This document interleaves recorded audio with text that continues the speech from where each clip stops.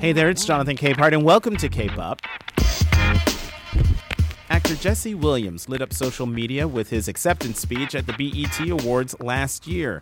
And so on this episode, you're going to hear more of his cultural criticism and the reason he co-created a new app that puts Black expression center stage. So much of everything we consume is centered around whiteness, and then maybe they'll have to fill a quota and splash in some so-called diversity. Oh, there's so much more, including us reminiscing about that time we partied in the White House with Naomi Campbell. No, for real. And you can hear it all right now.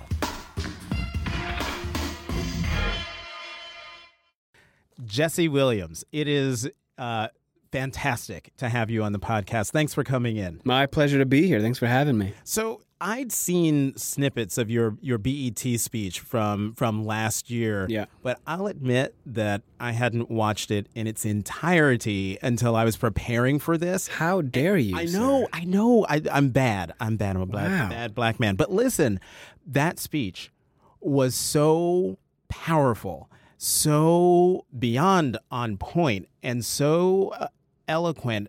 Did you have that already planned? Because you were speaking from the heart. There was no teleprompter, and yet you gave this incredible sort of diagnosis of what the country had been going through up until that point. I believe this was November or December of 2016. This was June, July, end of June, something like that. Yeah. And so where did all that come from? Well, it came from our lives, right? It came from lived experience. But, I did have some bullet points drawn out. As I've said before, I was off shooting a movie at the time, really engrossed in this really up traumatized character who was a homeless war veteran, who was a drug addict, who had been living in squalor. And so I was spiritually kind of tucked away in this place, living alone in a hotel in Atlanta for months, kind of, not method, but really living in a dark place. And I got a day off to fly to L.A. from Atlanta, do the show, and then fly right back. So this was my little window. So I say that to say I didn't have much prep time because I had to be focused on I like to do one job at a time whenever possible and give my all and then move on to something else rather than being spread too thin. And so on the flight, I did jot down a bunch of notes and thought, kind of bullet points of things I think and know and feel like I want to touch on, depending on the vibe of the room. What I will also say is I kept in mind that I was at a creative arts award show, right? It wasn't the Peabodys. It wasn't something that, it's on theme. So I wanted to be creative in the way that the syntax of the way I was communicating and have kind of a little bit of rhyme and rhythm to it for it to connect. And it was an artful space, and I wanted to, have a little bit of prose in there as well. So, but I was feeling the vibe of the folks I was, just kind of riding the wave. So at the conclusion of, and I'm not going to do it any justice, but I need to read. Yeah, please this. Just do the whole speech. I want to hear a reading. This will not happen. But here's a reading of the last bit that you said. We've been floating this country on credit for centuries, and we're done watching and waiting while this invention called whiteness uses and abuses us, burying black people out of sight and out of mind while extracting our culture, our dollars, our entertainment like oil, black gold, ghettoizing and demeaning our creations, then stealing them, gentrifying our genius, and then trying us on like costumes before discarding our bodies like rinds of strange fruit. The thing is that just because we're magic doesn't mean we're not real. And if you have not seen Jesse Williams' speech in its entirety, it is 4 minutes and 33 seconds of pure gold and pure genius.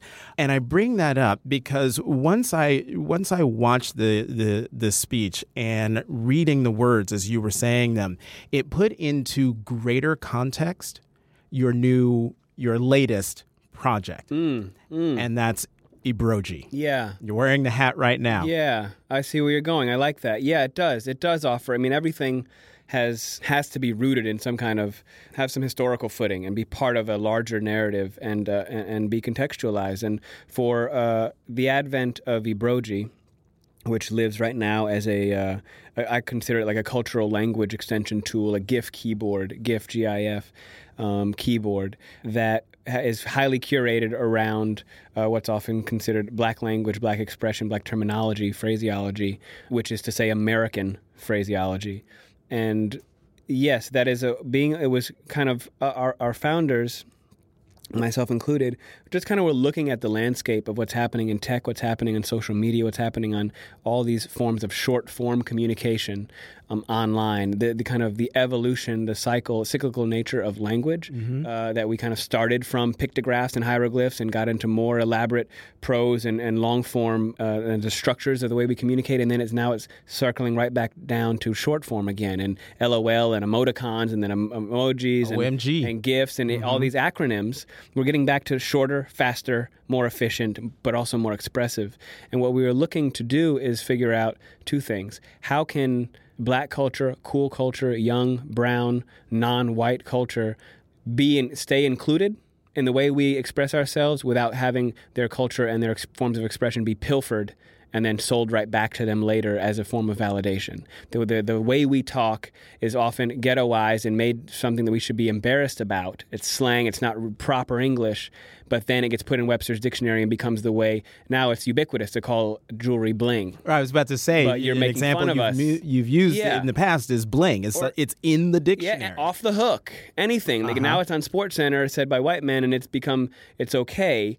And, that's fine. Language is a process. Dialect is culture. Language is political inherently. And culture is expressed through language. And we wanted to figure out ways to embrace that instead of run from it, and also allow ourselves to be able to speak simply while also not shedding the complexity of language. There are many ways for me to say what.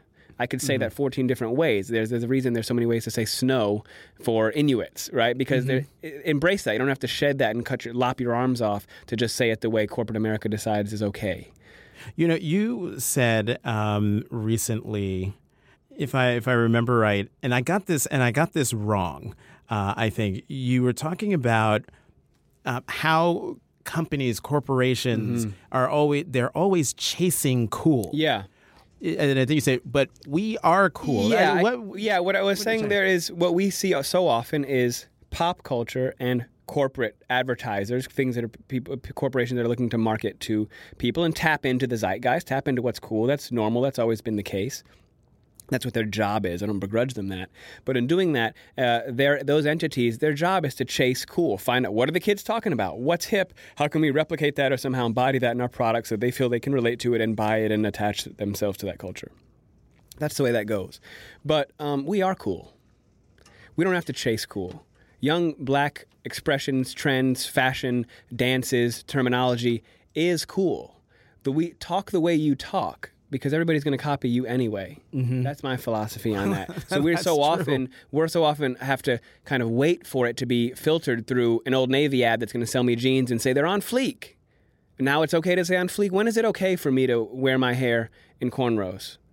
When a white girl does it, who's on a reality show or something, and now it's okay, and we have to change the way what we call it. And there's a new thing that's funny coming out where like Timberland boots are now like the new fashion thing that's okay. You won't let us in your store because we're wearing Timbs. There are rules. I totally forgot about that. No Timbs allowed in the club, which means no blacks. No Heineken. We don't serve Hennessy. No hats. Finding all the uniforms to block entry, to create barriers of entry for black people. Until it's decided that they have do-rags on high fashion runways 2 seasons ago. I mean, you wouldn't let me in your establishment for that. So whiteness is a magic balm, right? It's a salve for so much.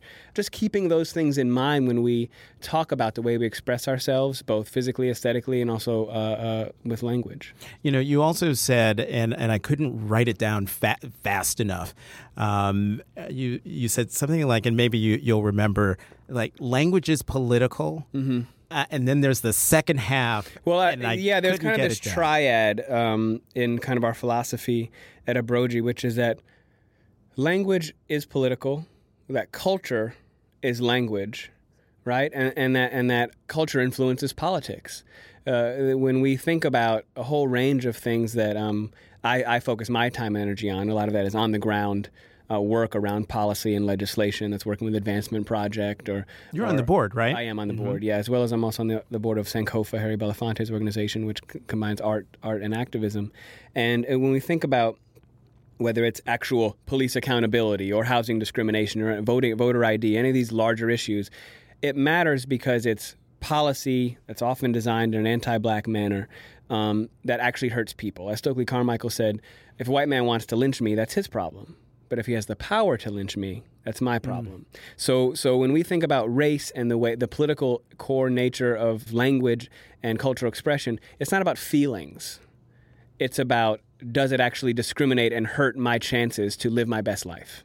Right? It's not just because it makes somebody feel bad. That's hard to measure and certainly hard to kind of regulate. What we're more concerned with is, are you banning the way I express myself? You know, what I always find to be interesting, for so long, black women's hair, so many black women's hairstyles that are illegal, unprofessional. You can't wear them in corporate America. Mm-hmm. And those are really just hairstyles that white people can't do. That's where the line is. Cornrows, dreads, plaits, different kinds of braids. It's just things that they can't normally do. Why is that? That's interesting. So I feel that extends to language and the way we express ourselves. It's okay to say bling when it's said on the Tonight Show. Right. Well, you've actually said black language is ghettoized until it's appropriated. Exactly. Now, you're putting it. If you put it in a different vessel, it becomes, the only difference is the color of the skin from the person that's saying it. You know, I'm talking about black language that's ghettoized until it's appropriated. I remember the first time I started seeing On Fleek just sort of appearing from, I don't know, who is this? What's going on? And then I think it was a Vine or something before Vine went away. And seeing this young black woman talking about her nails are done, her eyebrows are on fleek. And I'm sitting there trying to think, okay, I see how this is funny, but how does this become like magic? It's viral to the point where I'm watching an episode of Scandal, the show that comes on right after yours. And in the plot line, you have the candidate for president of the United States being videoed by his campaign staffers saying, you know, hey, is this on fleek? Right. It's like, right. Oh no. And what's the funny line of like what is and isn't cultural appropriation, and it becomes delicate and touchy for some people, but it's not about, it's about having equity, just like we're talking about policy or anything else. It's about just being equitable in the way we allow folks to live. And if what's good for the goose has got to be good for the gander. If it makes me less than, it makes me unqualified or disqualifies me for social promotion or promotion at my job or to be taken seriously because I talk a certain way or wear my hair a certain way, then does that apply to all of us, or does white skin absolve me of that rigorous kind of level of judgment? So it's fine for us. We all talk like each other and want to be cool, and we're all going to, as we get older, going to be less cool.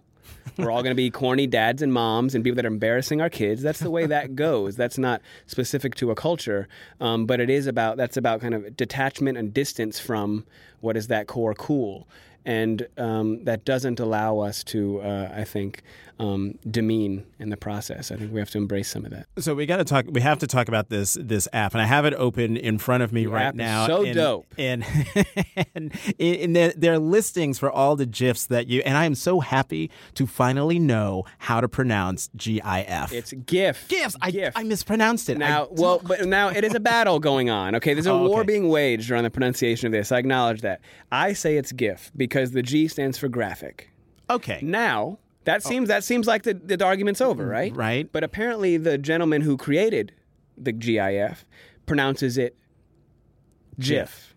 Uh-oh. I have that sticks in my craw, Jonathan. I call it GIF because it stands for graphics, and it just sounds better. And Jif is a peanut butter. Okay.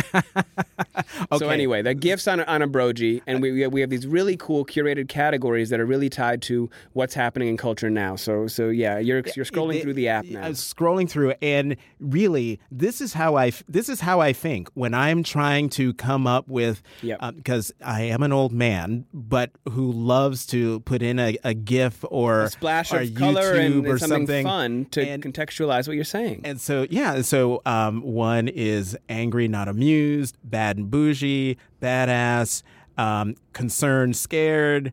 Eye roll. For while you're texting your friends, while you're on a group chat, while you're on Twitter, you're communicating, and you want to add a splash. I don't know about that. Mm-hmm. So you might go to side eye, you might go to not amused, and have a whole bounty of GIFs at your disposal. Yeah.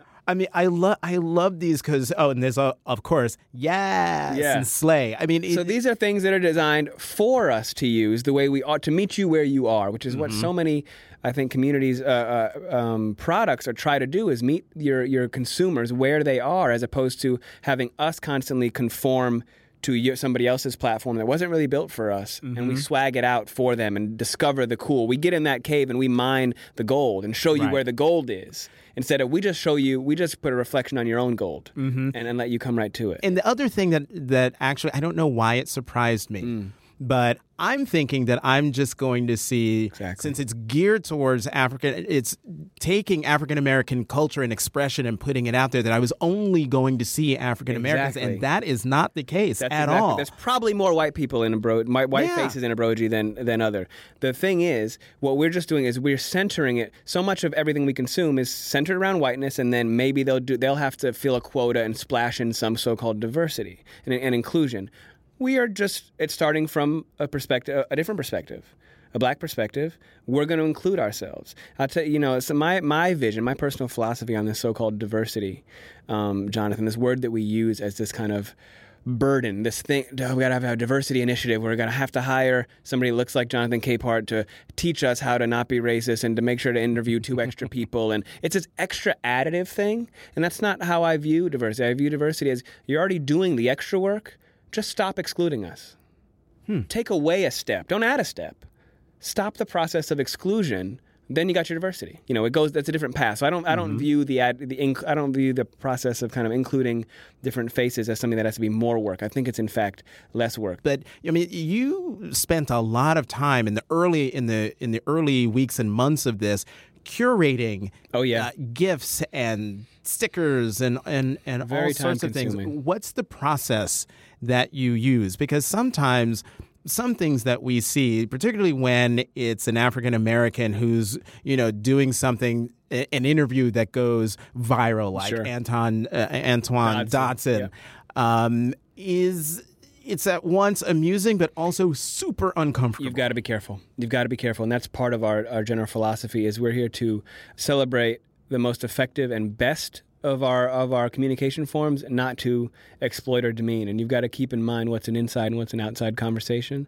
And we make this product, though it comes from me and our staff and our co-founders, it's for everyone. This is not a product that is just for black folks at all, just like any other product that you buy is not just for white folks, even though they only make it in flesh color and it's pink.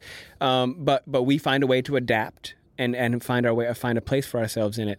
And when we do this, we make sure that there's no coonery, tomfoolery, shucking and jiving in our characters or caricatures, right? We don't have any eye-popping. We don't use the N-word. We're not doing things that will degrade folks. What I found as an actor, somebody who reads scripts for a living and looks at narrative storytelling, I see that, particularly in the comedic spaces, people go really far out of their way to hurt others in the process of telling jokes, to mock a group, Indians, Native Americans, women, gays, whoever, all often making the least powerful punching down, frankly, right? Right. We don't have to punch down in order to have fun.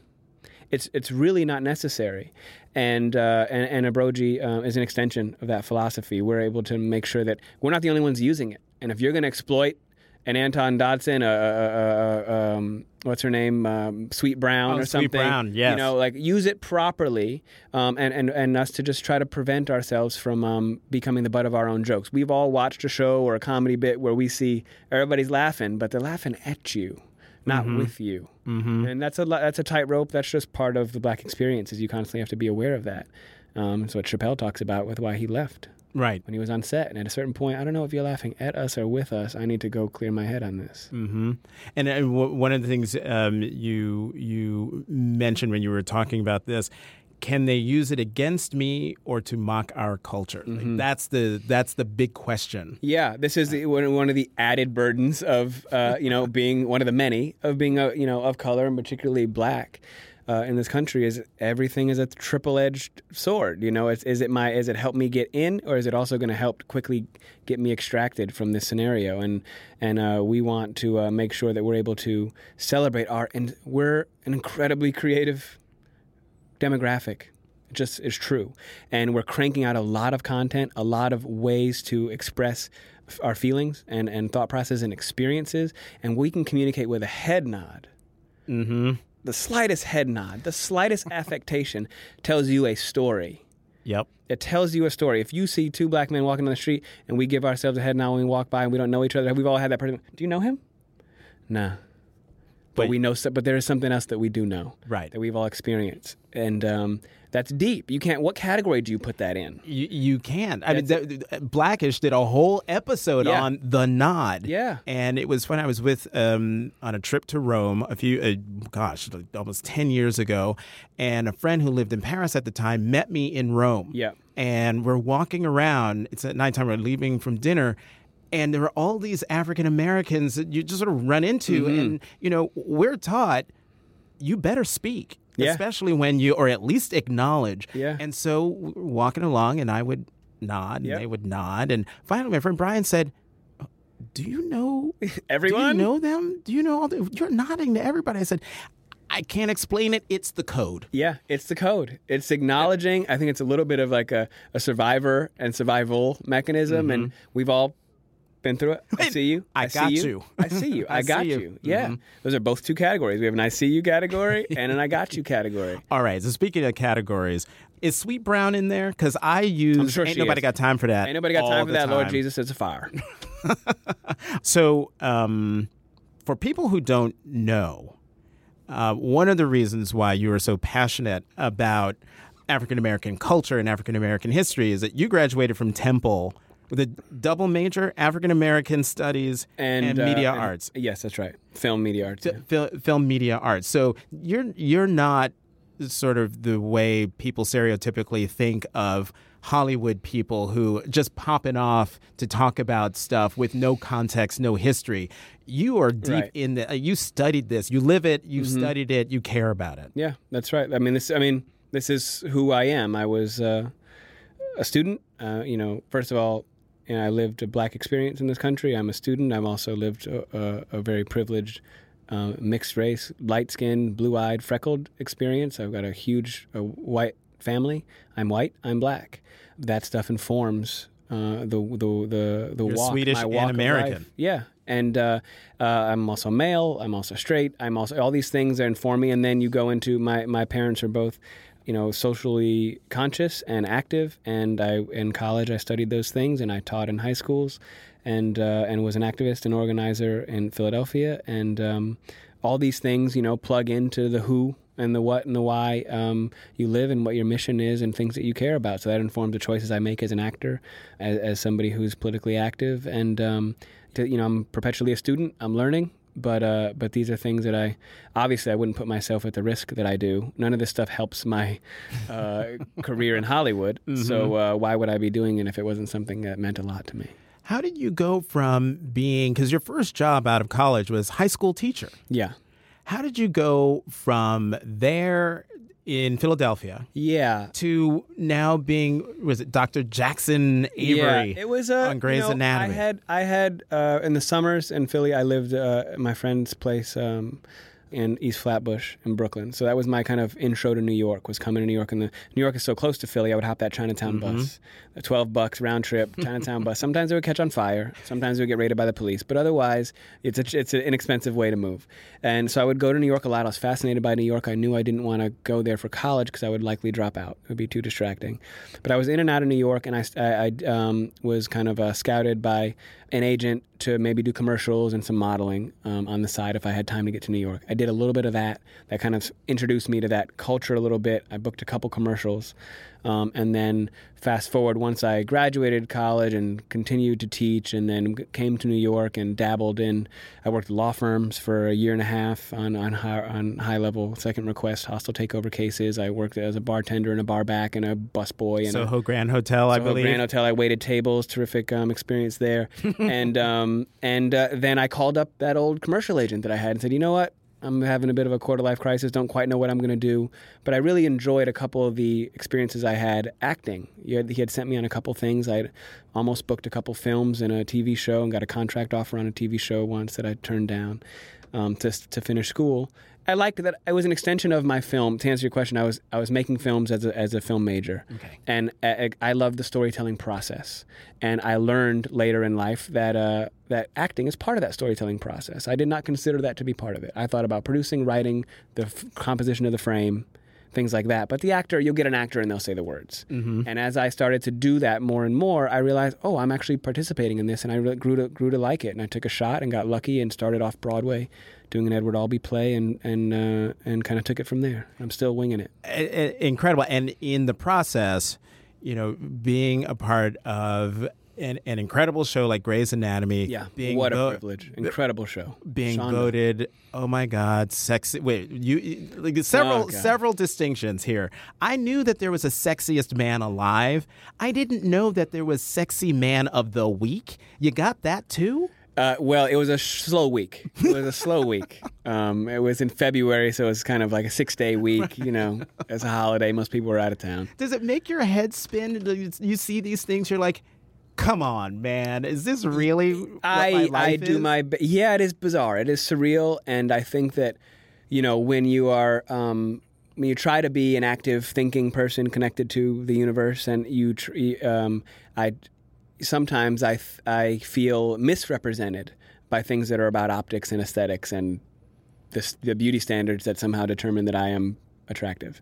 Those things don't represent me. I have nothing to do with them. I didn't earn them. I didn't beat somebody in a competition to get light eyes, and we happen to prioritize light eyes in this society. That doesn't represent me. It's got nothing to do with me. It's just the way I look. So I don't take credit for it, and sometimes it makes me feel uncomfortable. But it also helps provide a platform, so the least I could do is try to use that platform. That's how I view it. So we started this conversation talking about your BET acceptance speech, and at another BET taping that BET did to celebrate the tenure of President Obama, the Love and Happiness concert that they did on the South Lawn of the White House that happened a few days after the Italian state dinner, the president's last state dinner as president. We were both there. You were actually a part of the show, and you walked out and you said, the first words out of your mouth were, and another thing. Yeah, I wasn't sure if that was going to play. That was my first time appearing on TV and on BT since the speech. So yeah, I thought I would come out and pretend it was going to be a continuation of that, and it got a great response. People got the joke. Chappelle in particular just loved it and was like, great comedic timing, just loved the whole thing. So I got approved by the greatest one alive, so that was cool. And so I bring that up because forget about talking about the actual love and happiness thing. Yeah.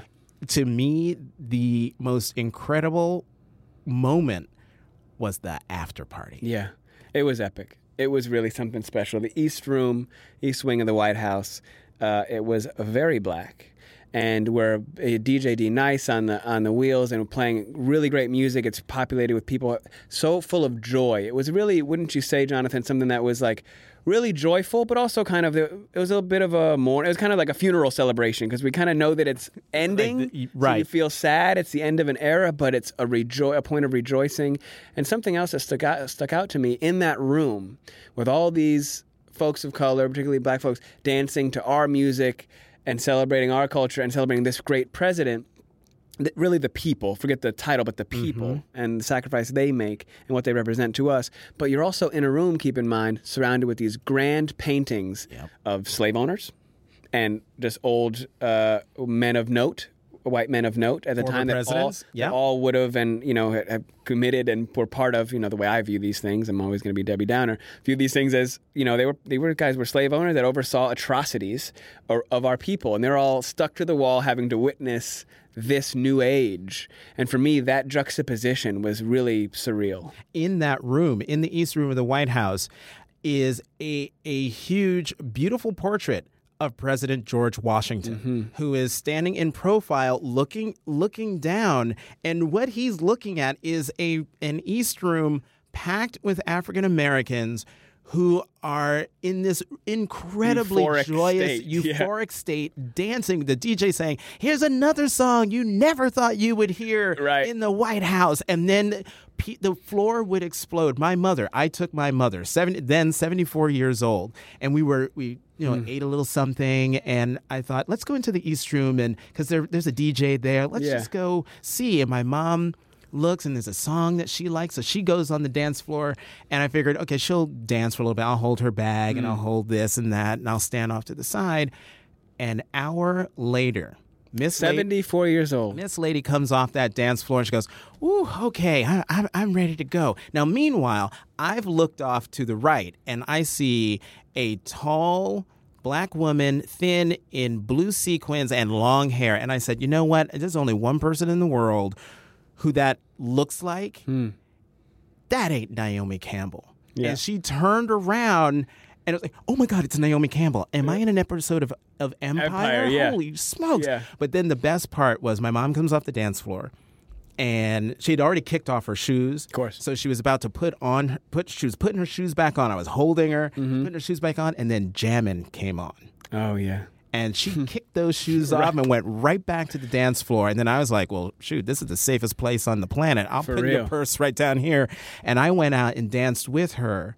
And then all of a sudden, it was as if, and you were, I don't know if you were in the East Room or you were up in the residence with the president, but all of a sudden, everything in the room changed. And people were screaming because the president and I guess Usher and Janelle Monáe and Michelle, came, the president, came into the East Room. Doors opened like Heaven's Gate. And folks lost their minds. Yeah. Where were you at that moment? I was on stage with, I think, Chappelle and D Nice. So I had a good vantage point looking right down at it. Those doors opened just to my left. The light cast in to this kind of dark dance floor room. And we're celebrating him and them and the administration. Everybody's so happy. And then he actually graced us with his presence and joined the center of the dance floor. It was just the icing on the icing on the icing on the cake. It was really, really a game changer. And it became this, like, almost, what do you call it? Everybody circled on the center. Everything moved into this mosh pit of joy. And I love what you said. You realize this is the safest place on the planet. And that's what it felt like. It was safe for us to be us and to express ourselves and be happy and celebrate him and what this whole administration meant. It was just pure. It felt like a real kind of pure experience for folks to not have to feel any kind of cringe or apology or lack of safety. It was really a blissful moment. Jesse Williams, co-founder of Ebroji, actor who plays Dr. Jackson Avery on Grey's Anatomy. Thank you so very much for coming on the podcast. Much. I appreciate it. This has been a joy. It's been a pleasure. Thank you guys for listening. Appreciate it. Download Ebroji. It's free on all devices. Thanks for listening to Cape Up. Tune in every Tuesday. You can find us on Apple Podcasts and Stitcher. And how about doing me a huge favor? Subscribe, rate, and review us. I'm Jonathan Capehart of The Washington Post. You can find me on Twitter at CapehartJ.